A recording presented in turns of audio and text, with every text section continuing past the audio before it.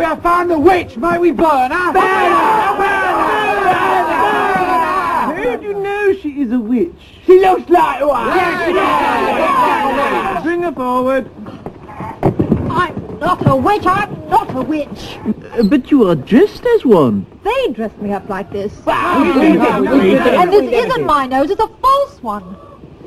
Well, Well, we did do the nose. the nose? And the hat. But she's a witch. Did you dress her up like this? No! No! Yes. Yes. Yes. Yeah, a bit. Yeah. A bit. She has got a wart. What makes you think she is a witch? Well, she turned me into a newt. A newt? I got better.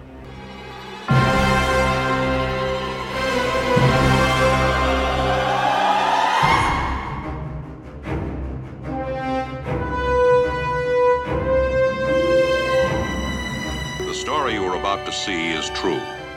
The names have been changed to protect the innocent.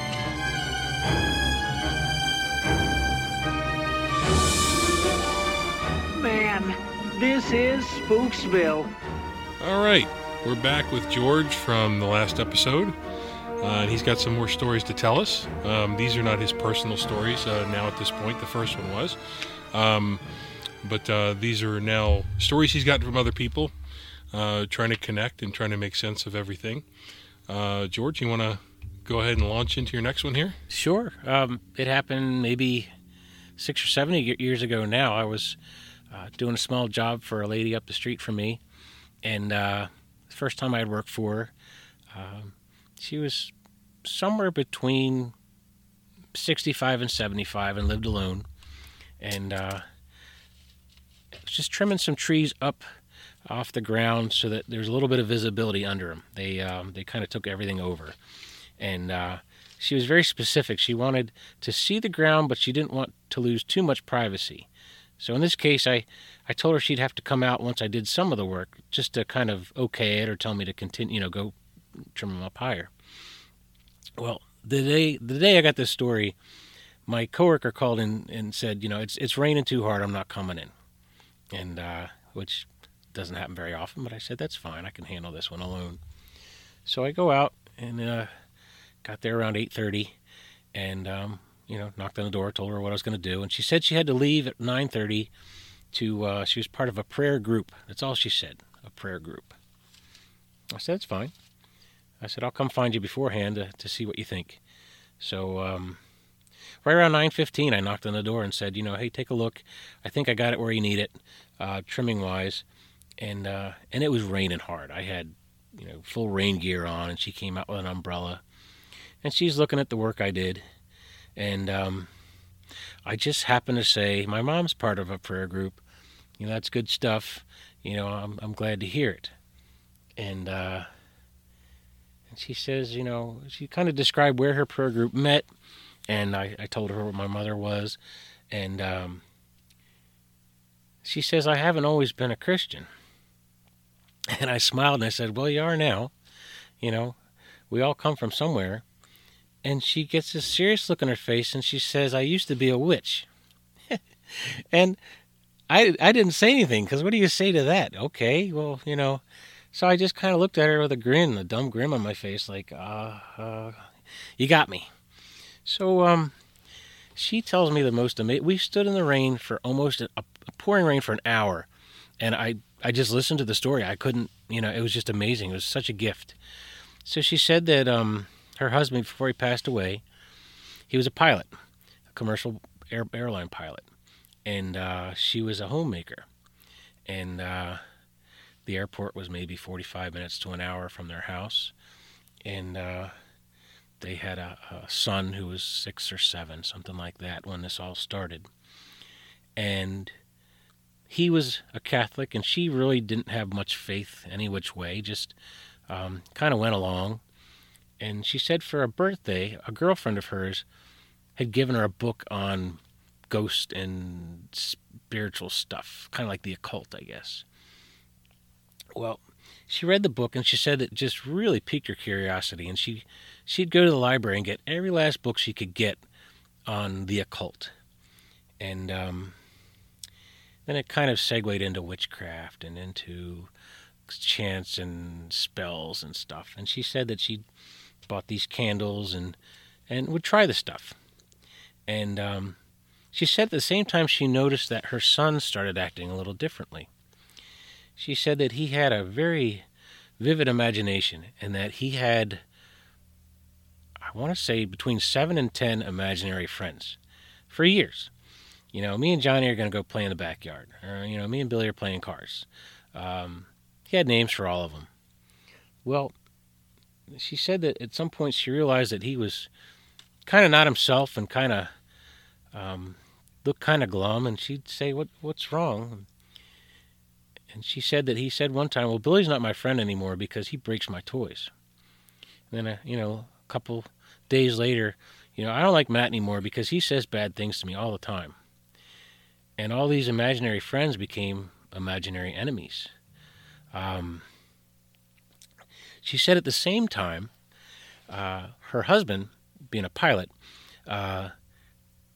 they had the ability to stay at hotels down by the airport. And a lot of the pilot, co-pilot, and stewardesses, working people would work the same shifts or work the same flights or however it works. She said that they finished their basement off and had like an apartment in the basement to where he would bring people home with him. Instead of getting a hotel, they'd stay at his house. He liked the companionship driving, and they just found that it was something they liked to do. So when she got more into this stuff, this witchcraft and occult stuff, a number of people on the way back to the airport, her husband would say, well, how was your night? How was your stay? One person said, I'll never stay at your house again. I felt terrified. Something was stalking me.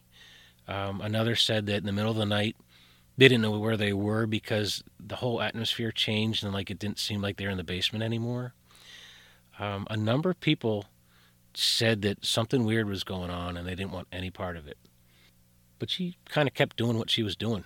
And it all came to an end. She said one day her son was at school, her husband was at work, and she was walking out of her bedroom. And the house was a rancher. It had, at one end was a bedroom on the left and an office on the right. And then halfway down the hall was a bathroom and the kids' room. And then at the far end of the hall was, the front door, the kitchen in the back. And immediately at the end of the hall was a staircase to the basement. And then the front, family room. And she said she was leaving her bedroom to go to the kitchen. And she had, walked out of her room and taken about 5 or 6 steps when she heard what she thought was fingernails tapping on her desk of the office, which was across the bed, from the bedroom. So she turns around to look, and she says that there is a full-on demon sitting at her desk. She said it was like lizardy skin. She said it had black holes where its eyes should be, and it had really big teeth.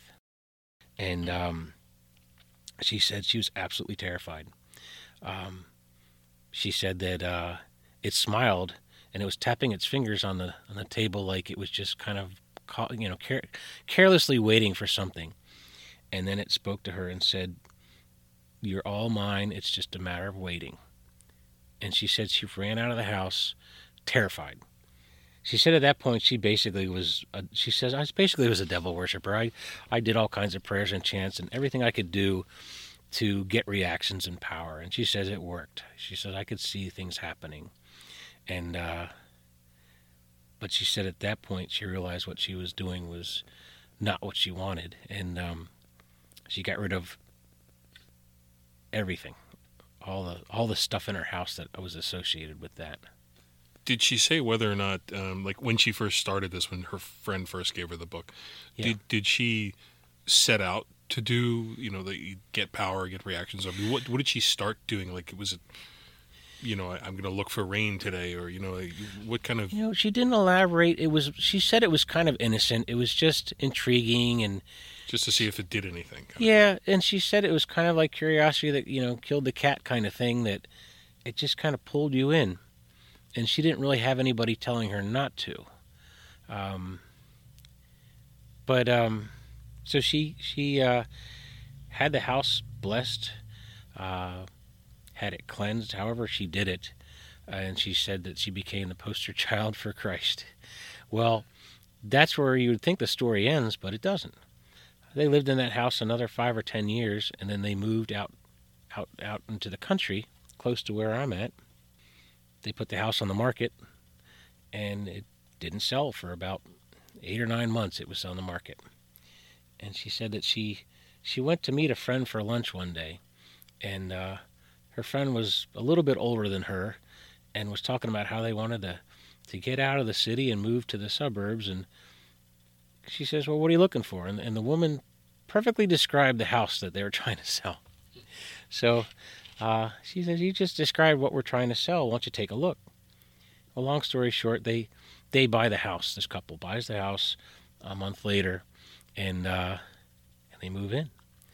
Well, for better words, the witch tells me, as she's telling me the story, that just the strongest desire to call her friend one day after they moved in and describe or tell her the story about, what had happened in the past at the house. But she asked her husband, should I do that? And her husband says no. He says, we took care of it. Don't bring it up. Just, let it lay. And she said she had a horrible feeling that she needed to tell this woman. And the next morning, the woman calls her and says, is there anything I need to know about this house? And the witch says, well, why? What's wrong? Well, her friend says that the previous night was the first night that their grandson spent the night at the house, and that this middle bedroom they set up for him, and her and her husband are in the bedroom, the master bedroom, sleeping, and she hears her grandson talking in the middle of the night. So she walks out of her bedroom into his bedroom to see what's going on, and he's not there. And she didn't turn any lights on. She's listening, and he's towards the kitchen. So she walks down the hall towards the kitchen, and the little boy is sitting at the top of the basement stairs with the basement door open. And he's saying, no, Grandpa, I don't want to do that. I'm not going to do that, Grandpa. So his grandmother grabs him by the shoulder and says, hey, what are you doing? And he says, well, Grandpa's down there. Can't you see him? And the lady says, no, Grandpa's in bed with me. And the little boy's like, no, Grandpa came in my room, woke me up, and said he had a surprise for me. And we held hands, walked down the hallway. And when he started walking down the stairs in the dark, I got scared, and I just stayed at the top. And he's at the bottom of the stairs, telling me to jump. He's going to catch me. And he's got, he's standing there with his arms open for me to jump. And I got scared. So she grabs the little boy by the hand and walks back to her bed and says, Grandpa's here. Well, this woman telling me the story says that, she quoted the Bible. She says if a house is clean but left vacant, what was there can come back in multitude, and it's almost like it's licensed to do so, or it's able, and you've got to sweep the house again. So they had the house blessed, and I think from there it went away. But she said that when she rejected the path she was on and found a life with Christ, she said she was given the gift of discernment. I said, well, tell me exactly what that means. She says, I can go into any, she says, like shopping centers or stores. She says, I've walked in some and I've turned around and walked right back out because I know that there's just just a wall of evil, or just a presence that I do not belong here. And she says other places, you can just feel that it's good. She says the same thing is on people. She can just get the vibe off of people, whether they're, innately good, or if they're hiding some very dark things that you don't want to deal with these people. So she told me some other things about the prayer group and how they've. I don't know what specific church she belongs to, but it sounds like she's found her place and has come through that. But what an amazing story she told me. Did she say what she did when she finally hit that point where she was going to convert, and really turn her back to all this? Well, because it sounds like, she got this gift of discernment. Maybe it seems like it would be something drastic she did. Did she just... She didn't specifically say, other than that she, it's seeing this thing in her house. She rid the house of all of it, had the house cleansed and blessed. And then I think she started her pursuit to find, her faith. Yeah. Yeah, it was... I couldn't. I like hung on every word she said. It was just I couldn't believe what she was telling me. I wonder, did she tell you like what her husband's reaction was to the demon sitting at her desk? No, she never spoke of that. She didn't. The only thing she ever said about her husband, other than what he did for a living, was that he did not want her to bring up the past of that house with her friend, because he thought it would be something to weigh on her friend's mind that wasn't necessary. But obviously different if the friend comes to her with that story. Yes, yeah, right. Yeah, it was. There was another guy. I was running a piece of equipment in the front yard, and kind of a similar vein. This guy stops at my house just randomly because I'm out in my front yard doing something, and he starts talking to me. Again, another gift out of left field. Yeah. The lights are out again. There they go again. So this guy, he comes in this great big truck, and he looks like Mr. Clean. Bald, big muscles, big presence. And as he's talking to me, I can't help but notice he's animated about what he's talking about, and he's like, thanks to God this, and praise be God for that. And I said, it's good. It's refreshing to hear somebody who's not afraid to speak their faith. That's all I said. And I guess it touched a nerve or a chord with him, not a nerve, but a chord with him. And he says, I've come a long way from where I used to be. And again, I just, okay, I listen. And he says, my dad was a son of a bitch. He was the nastiest, meanest, most hateful person I've ever known in my life. And then he told me something, and I had to stop myself from laughing because that was my first reaction, because it sounded so crazy. But I could see in his face some pain, and I thought, you better bite your lip, boy, because he was a monster guy. He says, I witnessed my father try to drown my mother in a mud puddle when I was 4 years old. And I thought he was joking. I had a nervous laugh ready to come out. I'm like, really? Yeah, I stopped myself. And he's like, yeah. He's like, he was a monster. He says, so I grew up telling myself I will never be like my father. And I've heard a lot of people over the years say, I'll never be like this person or that person. And I got things to say about that. But so he says that he ends up, he was kind of a fighter in school, but he's always held a job, got a really pretty wife, had 3 or 4 kids, 2 kids, and he says that he would stick up for himself, and he got in some altercations here and there, but he didn't think he was anything like his dad until one day. He said his world came crashing down, and it didn't come crashing down the way I thought he was going to say. He said he was at the kitchen table with his family, and somebody said something he didn't like. And he stood up screaming, and he punched his plate until it was in tons of little pieces, and I think he said he remembered his father doing the same thing one time. And then it kind of snapped. He looked around, his wife was cowering, his kids were crying, and he thought, oh my God, I'm my father. And he didn't say a word. He just walked away from the table and he went outside and just walked down the street. He didn't know what to do. He said, I got this beautiful wife, I got these kids that love me, but I'm a monster. He said he just realized all of a sudden, after all these years of, I'm not like my dad. I'm a monster. And he said he found some, just happened to find a church somehow. And he said, finding Christ turned my life around. He says, I went to church. I went to church a lot. I went to behavioral, stuff with a group to try to, realize that I had something going on here. And he says, now I'm a Sunday school teacher.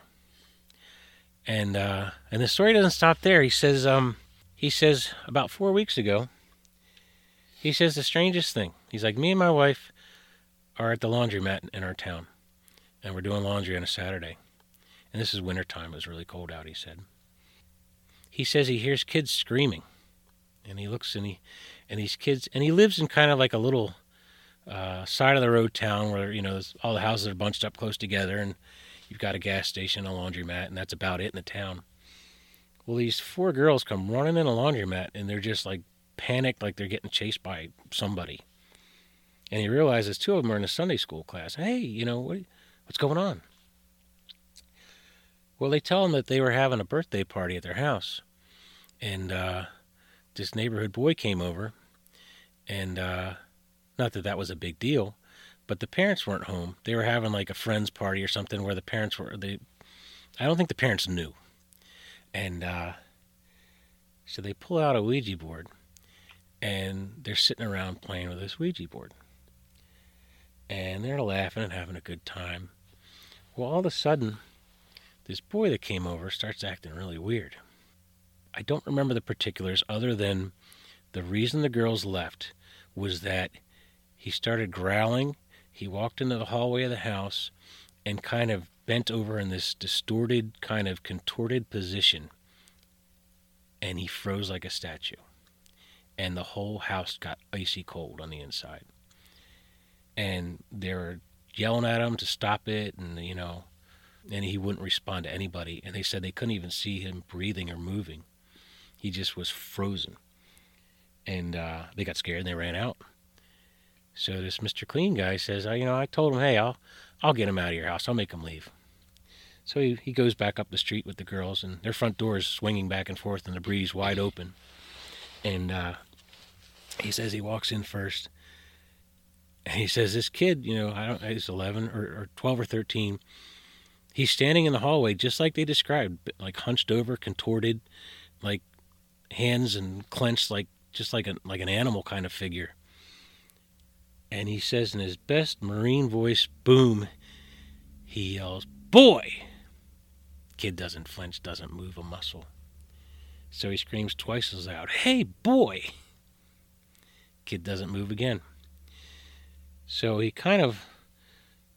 slaps him on the back, but he's afraid to do it, but he does it. One last time, hey, boy, and he slaps him on the shoulder with his hand. And the kid just snaps out of it. Huh? What? Who are you? And Mr. Clean says, I think it's time for you to go home. And the kid walked out the door, and he told the girls, put that thing away, don't ever play with it again, or get rid of it. And so I think that's all he told me, but I don't know, was there any remedy after that, but a lot of people play with that thing, and a lot of things happen. Yeah, they're not allowed in my house. Mine either. Nope. Wow, so the guy just came up to you and told you all this. Yeah, just a gift from God. Hey, he stopped because I've got an unusual tool in my front yard that it's big, and he wanted to know if he could bring some wood over to run it through this tool, and that's how the conversation started. Man, you're a magnet for these kind of stories. I kind of feel like I am. Yeah. Well, we have a little more time if you have another one to tell. Well, so the woman that at the church that I told that said to me that you wake up at 3:30 and you don't know why. We've been friends for maybe 12, 15 years, and back when we first met, she said that she felt that there was the presence of Native American spirits on her property, and I did not know how to take that. and this is a woman that lives almost in eyesight if there weren't trees. From you. From my house. This is what was once all one piece of property, yes, farmland. Correct. Okay. Yeah. So, I just was like, oh, okay. How do you respond to that? Other than why do you think that? But, so, I just accepted it and just, okay, didn't know what else to say. Well, their kids and my kid were very good friends, and they'd go on vacation to see family out of state once or twice a year. And my kid would volunteer to feed their fish and their rabbit. They had a keypad on the outside of the garage, and you'd punch in the code and run in, do your thing, and run out. Well, sometime over the course of her watching them, she realized at 9 or 10 at night, oh no, I forgot to take care of them. Dad, can you go take care of them for me? Yeah, I can do that. So at the time I had a Jeep Wrangler, and I fired it up and drove over there, and I left it running with the lights on outside the garage. And within 2 minutes, the animals were done, and I was hitting the button to go back, close the garage door back up. Well, I open the door of the Jeep, and I jump in, and I shut the door, and I am hit with, I can't even put into words, but the strongest smells of alcohol and tobacco that you can imagine. Like if the biggest drunk at the bar were to, drop the ashtray on himself and a couple drinks on his shirt. That's how strong it was. And I knew without looking there was somebody sitting in my back seat. I jumped in, shut the door, was going to put it in, in reverse, and I got hit with these smells and this feeling. And on that Jeep, you twist a knob to make the interior light come on. And I did that, and I whipped around, and there's nothing. And it was overpoweringly strong, the smell.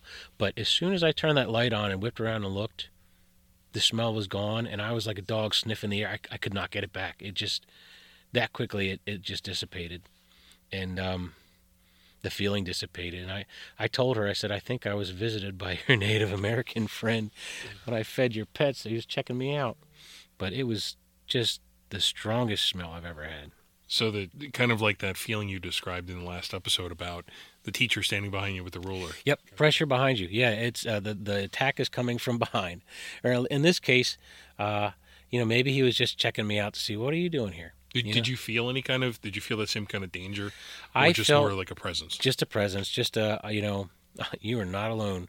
It wasn't necessarily a feeling of violence towards you, just you don't belong, he doesn't belong here, but he's here kind of thing. Yeah, I mean, even around the property there, this may or may not be paranormal. That same sister that I drove up to my parents' place with, we don't talk a whole lot, but oddly enough, I was on the phone with her one night, and we used to have big rabbits in a cage on the front porch. And Easter morning, I go out front, and there's these two dogs, and they're trying to tear the cage apart. I'd never seen the dogs before. One had a collar on, but it looked like it had been grown into his neck for a long time, like just stray dogs. So I had some boots on the porch, and I yelled, and I chucked boots at their heads, and they ran away. And I put the rabbits somewhere else after that. But from that point on, for months, occasionally if I go out in my yard, one of the two dogs would just kind of come out from across the street in the bushes or from behind a tree and growl at me in my own yard. And I thought, well, this isn't going to last very long. There's no dog going to growl at me in my yard. And I had a paintball gun at the time. I thought, well, I'm going to light him up with a paintball gun. He'll run away. And we never connected. Well, this one night, I'm on my front porch. At the time I used to smoke. I'm smoking a cigarette, and I'm talking to my sister. And a car goes by. And the road is maybe 100 feet from my house, and it's pretty perpendicular, or parallel, to my front porch. And my mailbox is straight across the street from my house. And as the car goes by, its lights light up that there's that dog sitting by my mailbox in the bushes staring at me. Just sitting there, like across the street, staring at me. And So I say to my sister, "Oh, there's that fucking dog again, and the one that attacked the rabbits." I said these exact words. I wish somebody would run that fucking dog over. The next car that comes by and illuminates it, it jumps up and starts running across the street at me, and the car hits it, and it sails through the air about 100 feet. I'm like, "Sis, you're not going to believe this. The dog just got hit." And, yeah, this young girl's driving this, like, big old Impala-type car, and the dog literally went at least 60 feet through the air, if not farther. And her front end of her car got messed up a little bit, but it was, the big old steel stuff, so it wasn't terrible. And she gets out, and she's all emotional, and, "Oh, I'm so sorry I killed your dog, or I hit your dog." And that night I realized, be very careful what you wish for, because it was like scripted like a movie. It just happened in the most amazing fashion. The part of that actually seems the strangest is that after you said it, yeah, the dog charged you. It got up and crossed the street. I don't know how fast it was going, but in my mind, it was like coming. It was like, "Okay, I'm coming at you." Whoa. And it got hit. And, yeah, my sister was on the phone. I said, "You will not believe this. That dog just got hit, and it's either dead or it's going to die." And actually, we walked over. She called the police, and I said to the cop, once he got there, "Can you finish it off?" "Well, no, I'm not allowed to do that." And but you could tell its insides were pretty crushed. It was making all kinds of weird noises, and then it stopped making noises. Did you ever see the second dog? Never saw the second dog again. Yeah, but they worked in tandem. The first time they came, they each had an edge of the cage and were pulling in opposite directions trying to get this rabbit out. Yeah, it's just bizarre things like that. Man, that's a good one. Yeah. Just random. Maybe you said it, but how old were you when this happened? So I was probably in my mid to late 20s. Okay. Yeah. So you weren't kids. You were. No. Yeah, I mean, I bought the house. I think I was 22, and yeah, I've been there almost 30 years now. Oh, so this is the house you're in now, the yeah. farmhouse. Mm-hmm. Oh, okay. Yeah. You certainly have a wonderful bucket of stories, man. Thank you. Appreciate that. Yeah, so I think that's about all the time we have tonight for this one, but I think we'll be back. I'm excited already. All right, man. Well, thanks for your time again. Thank you very much, Steve. We'll talk soon. See ya. Bye. Well, I thought it was a very lovely story, and you tell it so well, with such enthusiasm. I want you to know it's over. Well, bye.